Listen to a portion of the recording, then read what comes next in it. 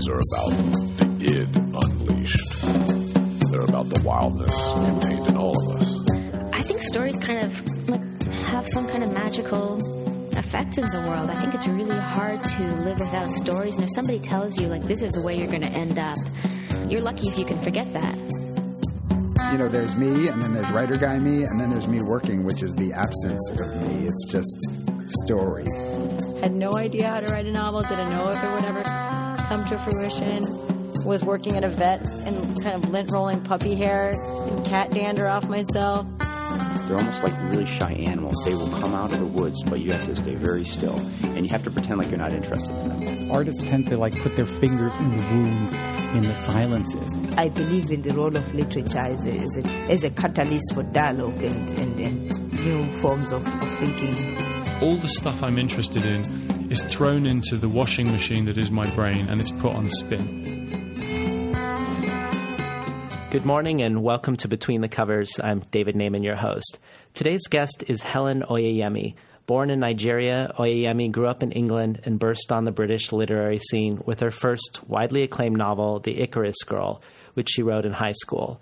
A ghost story about an 8-year-old girl torn between her British and Nigerian identities. The Icarus Girl was just the first of Oyeyemi's books that grappled with fables and fairy tales and reworked them. Her second book, The Opposite House, explored Cuban mysticism. The third, White is for Witching, the winner of the 2010 Somerset Maugham Award, explored Gothic horror.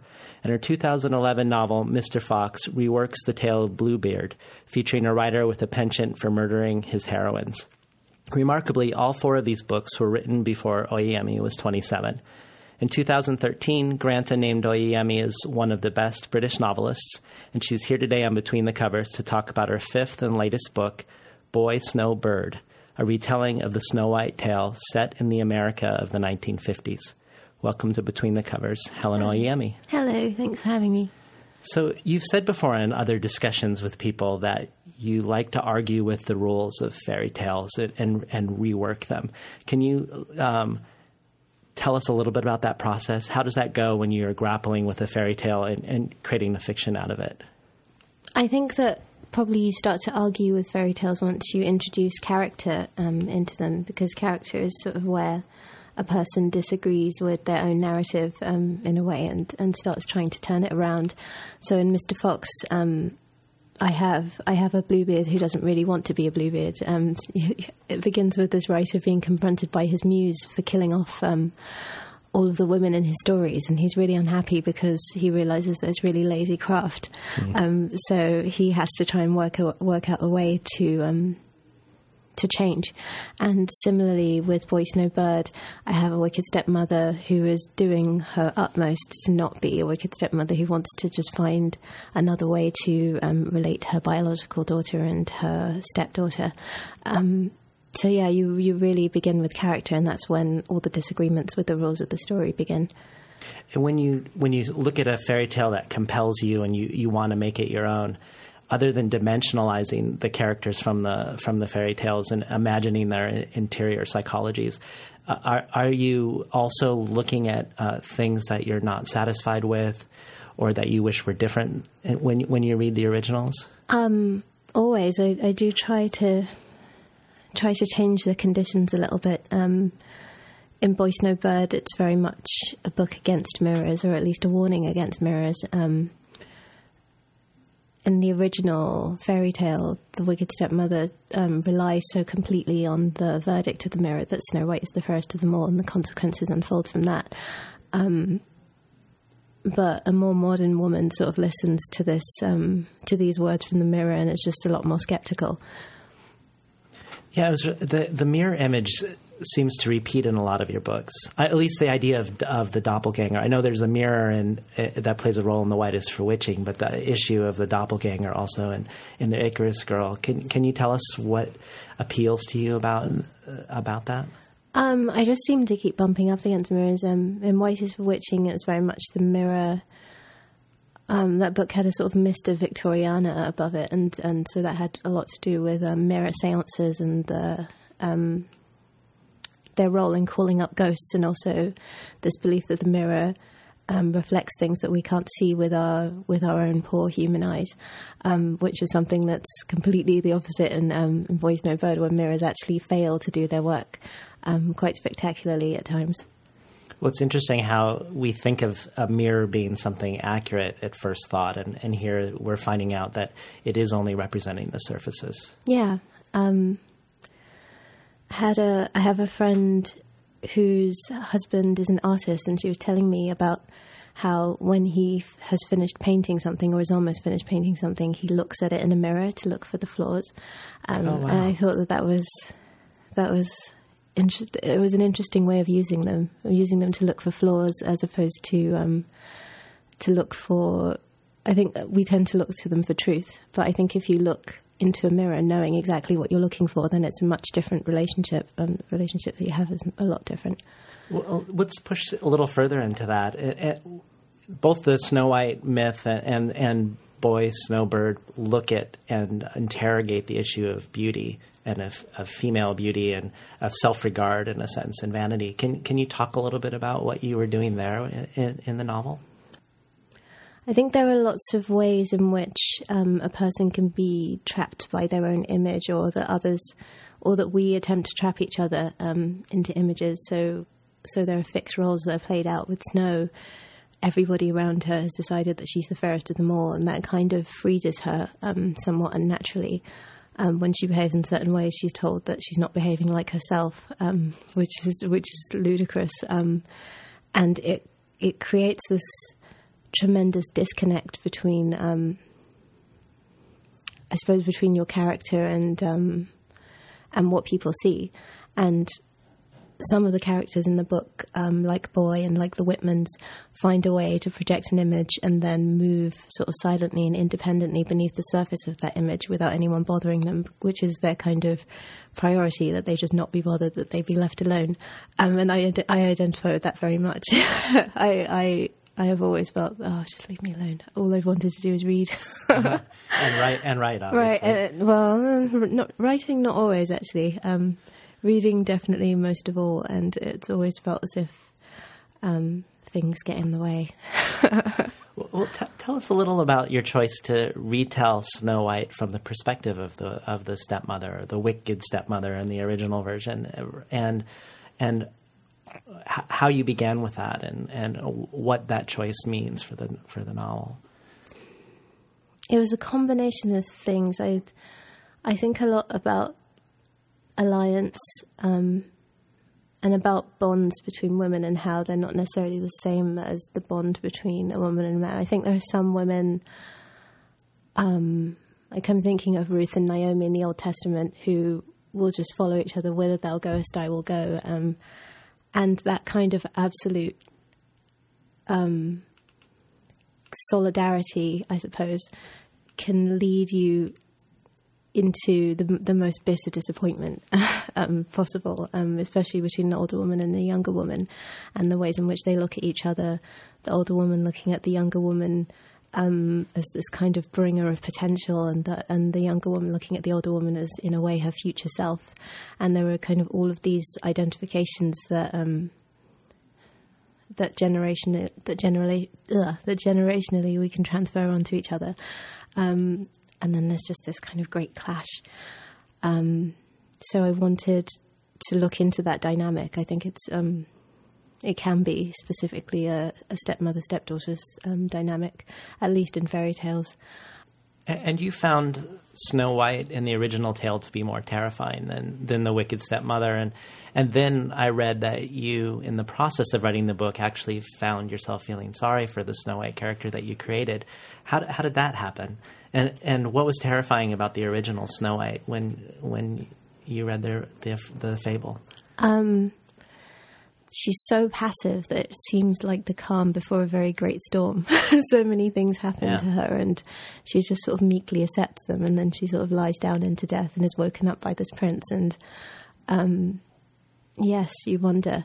But in Anne Sexton's Transformations, which is one of those retellings that actually really changed the way that I saw the story, you see that in a way, it's as if one psyche is separated into two. So you have the wicked stepmother, who is the active one and who suffers the most horrific punishment, while Snow White kind of sits there watching with blinking her eyes like a doll, and that kind of gives you chills. And yet, in the process of characterizing her in the novel, you found yourself having some empathy for her scenario. Yeah, she's put in an awful position within her family. She has all these expectations on her that she can't possibly live up to, and also I'm not sure. I don't know. I think that Boy felt for her. And it's an interesting thing about Boy, because as I was writing her, she would never admit to caring about hardly anybody, but actually she cares about lots of people. She remembers lots of details from the lives of friends or people that she's only even met once, and this kind of attention is something that she passes on to her daughter, who then has this kind of journalistic quest to record everything. And yeah, so I think that it was Boy's impulse to try and find the real Snow that uncovers the real Snow a little bit, and that makes her come to life. We're talking today to author Helen Oyeyemi about her fifth and latest novel, Boy, Snowbird. Helen, do you want to read a little bit from the novel for us? Yes, I'll just read a bit from the very first chapter. Nobody ever warned me about mirrors, so for many years I was fond of them and believed them to be trustworthy. I'd hide myself away inside them, setting two mirrors up to face each other, so that when I stood between them, I was infinitely reflected in either direction. Many, many me's. When I stood on tiptoe, we all stood on tiptoe, trying to see the first of us and the last. The effect was dizzying, a vast pulse, not quite alive, more like the working of an automaton. I felt the reflection at my shoulder like a touch. I was on the most familiar terms with her, same as any other junior dope too lonely to be selective about the company she keeps. Mirrors showed me that I was a girl with a white blonde pigtail hanging down over one shoulder, eyebrows and lashes the same colour, still, near black eyes, and one of those faces some people call harsh and others call fine-boned. It was not unusual for me to fix a scarf around my head and spend an afternoon pretending that I was a nun from another century. My forehead was high enough. And my complexion is unpredictable. Goes from near bloodless to scalded and back again, all without my permission. There are still days when I can only work out whether or not I'm upset by looking at my face. Do you do your own audiobooks? Because if you don't, you really should. No, thank you. It's very flattering. I'm actually really excited about the audiobook for this because they've got two actresses. Really? One for Boy and one for Bird, because those are the two main voices in the book. And have you heard it? They sent me a sample of the actress who read Bird, and it was just spot on. So, oh, that's great. I think it's going to be good. Well, maybe for your next book. I have a question I wanted to ask you about the issue of spoilers and narratives, and partly because I'm sort of the ongoing joke in my book club, because I'm always the one who's allergic to having the narrative spoiled. And this book has a lot of secrets in it, mm-hmm. and yet some of the secrets are exposed in interviews and also on the back of the book, which I always avoid when I read books. So I was curious what your relationship to that is, and how much you want to push into some of the mysteries that are contained in the book in our discussion.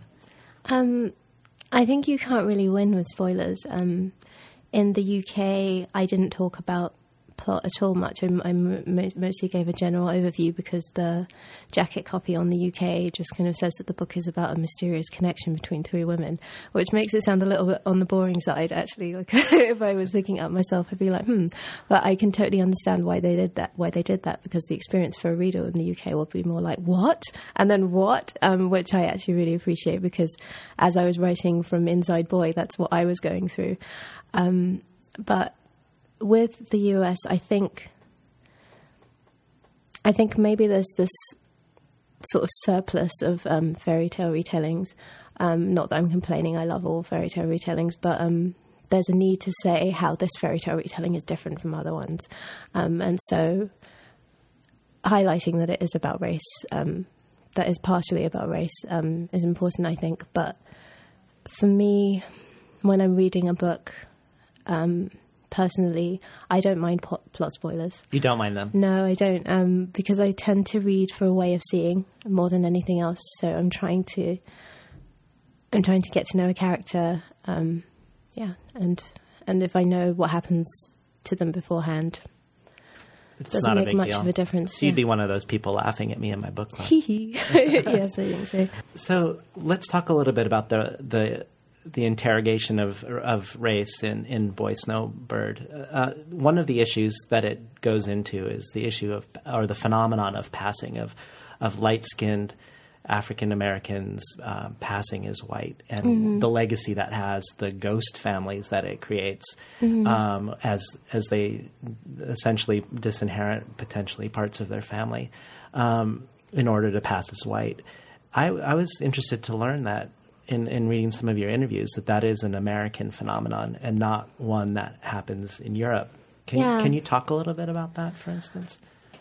I'm not sure why. I think it might just be because in some ways there was less to gain from passing in Europe. I mean, there were actually, in parts of the country at the time that the book is set, there were actually laws that dictated where black people could sit and eat and go to school. And the Whitmans kind of partly enjoy, but are partly really grieved by making a mockery of these laws and just passing fluidly between these different parts of existence almost, and just seeing how artificial the whole construct of it was. But something that I read, which kind of fed into what I ended up writing, was a short story by Hisayo Yamamoto, who's a Japanese-American writer, and she writes about traveling through the South during the early 50s, I think, and struggling to decide whether she should go into the coloured bathroom or the one for whites. And eventually she sort of talked herself into this state where she decided that she should go into the whites bathroom. And she saw a cleaning lady, what she called a coloured cleaning lady in there, who looked at her just so expressionlessly that the gaze stayed with her for days. And so that was something to do with a failure of solidarity, which fed into what I ended up writing. And so it really makes the setting and the time period crucial to this book. It's hard to imagine this book not taking place in America and not taking place in that pivot point in the 1950s and 1960s in America. Yeah, I think it just had to be, and I was wary of setting it actually in the South. I thought it was necessary to have a degree of distance to some extent, but also to show how pervasive those ways of thinking could be. And how much do you rely on research and versus imaginative capacities when creating the 1950s America when you're British, for instance? It was a mix of things. I have a sort of residual knowledge of 50s and 60s American pop culture just because it's sort of my favourite personal zone to be in. So I'm always playing doo-wop songs and etc.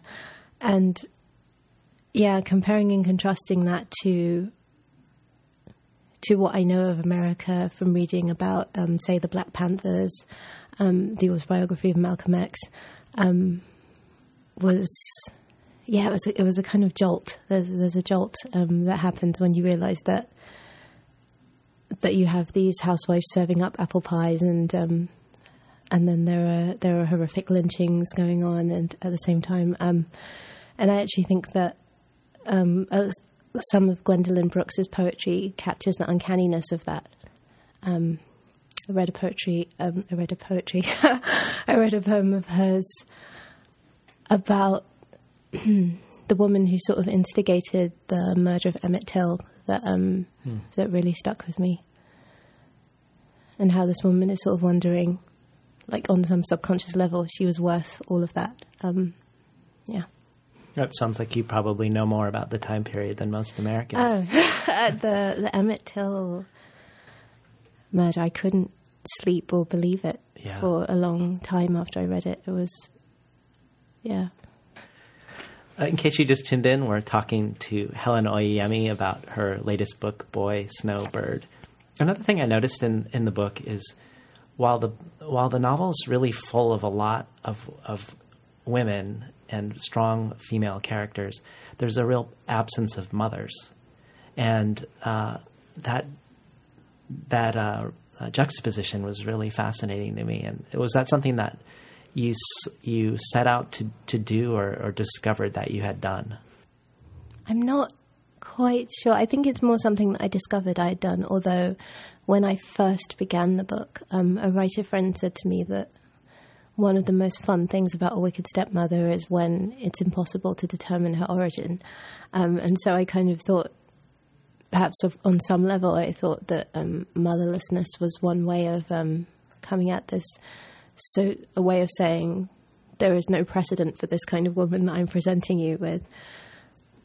And Boy, who is the name of the wicked stepmother in this story, she has a childhood love, but she chooses to marry, it seems, for more practical and sober reasons than going for the intoxication of the feeling she has for this childhood love. But it's never fully explained why she makes that choice. And I was curious what your thoughts were on what drew her into this life. Was it her captivation with Snow, who would become her stepdaughter, that drew her to her future husband? Partly. I mean, I guess if Boy was here right now and we asked her, she would say that she married for peace of mind. But because her childhood love made the great mistake of telling her that she was beautiful in front of her father, which kind of destroyed anything that they could possibly have had because of the consequences of that. Boy she needs not to be bothered. She needs people not to tell her things about herself. She just wants to be herself. And does that go back to the mirror theme of being seen by her father, being told that she's beautiful, the sort of reflecting back on what she appears to be? That's exactly it. She wants to completely sidestep all reflections, even the ones that are meant as loving ones, which turn bitter for her. But on another level, I think with Boy, she has this understanding of herself as bad, but she also has this understanding of her badness as useful. So I think with Snow and the Whitmans, she sees that there is some trouble, some necessary trouble that she has to create within that family, and so she does. So stepping back on and looking more generally at the enterprise of your 5 books and your retelling of fairy tales, can you talk a little bit about what it is about fairy tales that attracts you and attracts you enough to return to frequently? I'm still not sure. I think there's something in the logic of them, maybe. The kind of very strange, childlike stroke logic that comes upon you when you're not feeling very well, that you can unpick and find maybe a lot of our most primal emotions and instincts, the things that drive us, the things that we fear, the remedies for all our ills, our psychological ills anyway. And you take these things and you can shift them around to all sorts of different times and places, and somehow they still work. So yeah, it's been fun climbing around inside that. And when you were writing White is for Witching, you were reading Shirley Jackson at the time, a specific book by her, The Haunting of Hill House. Yeah. Is there a book that you were reading or books that you were reading for Boy Snowbird that informed some of its telling? Not really. I was reading so much, but nothing that really fed into Boy Snowbird. I think the things I was reading are going to feed into the next book, actually. Oh, really? Yeah. Can you tell us a little bit about it? I can't. You can't tell us even a little? You'll have to wait and be shocked. And then what about non-literary influences on this book? You'd mentioned with Mr. Fox that there was a lot of film noir element to it. Was there any film or music or anything that you can think of that went into Boy Snowbird as you wrote it? Well, with Boy Novak, that's a nod to Kim Novak, who I always think of as the most deeply sad blonde in films. I would always watch her, and the depths in her eyes were mesmerizing in a way, and I just always wanted her to be okay and to sort of find a way out. And so, yeah, kind of giving Boy her surname and making sure that she got out and was safe. That was kind of my nod to Kim Novak. Lots of the characters I could easily think of as sort of classic Hollywood film analog for them, actually. That's interesting. So, yeah. While at the same time, you really make these choices that keep people from feeling totally at ease in a good way. It creates an eeriness or an uncanniness. The main character being named Boy, but being a woman, black people passing as white people, the mirror not being honest. It's very unsettling in a pleasurably unsettling way, I think, the atmosphere that you create. I think, again, it feeds into the time and just the strangeness of that time. Just before great changes, when things are still sort of transforming and shifting from one state to another. Yeah, the metamorphosis. Yeah. When I first heard about you, when I had a couple of years ago, I had China Mieville on, and he was raving about White is for Witching. He's the loveliest. And he said, the way he described it was, I love what Helen Oyeyemi is doing in this book, but I cannot understand how she's doing it. And I love that I can't understand how she's doing it. Like the mechanics, you had created a spell, so he couldn't see the magic of how you created it. And I was curious if there were authors like that for you, that you go to not to learn how to write necessarily, but to be mystified by how they write and inspired by how they write. Kelly Link is definitely one. No idea how. Shirley Jackson, of course. Shirley Jackson, yeah. I'm really, really, really delighted by somebody who is also on the grantor list with me, Jenny Fagan, who wrote The Panopticon, which the heroine is this orphan who is, I don't really know how to explain it. She's sort of, her psyche is gigantic and so powerful that she scares her own hallucinations. So at one point, she hallucinates some faces coming out of the wall, and she says to them, "Can I help you?" And they sort of recede back into the wall immediately, and that is the kind of girl that she is. She'll wear lipstick and pillbox hats, but be ready to sort of jump into a brawl at the slightest moment's notice. So yeah, Jenny Fagan is one who captures a kind of reckless girlhood and that I love. Who else? And what about writers that you find a familiar resonance with? Ones that you do go to because they feel like kindred spirits. Well, there's Barbara Cummins, who I think has been influencing me more and more ever since I first read her, which was shortly before writing Mr. Fox. She has this candid style that I like. And that I think I sometimes use, a kind of a frankness that is slightly frightening because you think, well, what is she going to say next? Because she seems like she might actually tell you the truth, and you might not want to hear it. Oh, that sounds delightful. So I love Barbara Cummins. Who else? I've started reading an Argentinian early 20th century writer called Silvina Ocampo, who writes a lot about dreams, amoral children, intensely amoral children, actually, and a kind of circularity of time that I recognize. Well, I know you don't want to talk about your next project, though it sounds like it's germinating right now. But can you tell us a little bit about how, having written Boy Snowbird, how that potentially informs the choices you're making in your next project, that you want to do something that's more a certain way or less a certain way based on what you've just finished? I think I know that I'll be taking a break from fairy tales. Other than that, I think it's going to be a completely different thing. I think the attitude will be the same. I think that's the sort of one constant between all my books, that there's a certain attitude. So I think that will be the same, but I don't think I will work so much on tropes. Well, I really look forward to it. It was great Thank having you. you on Between the Covers today, Helen. Thanks so much. We were talking today with Helen Oyeyemi, the author of Boy, Snow, Bird. You've been listening to Between the Covers. I'm David Naiman, your host.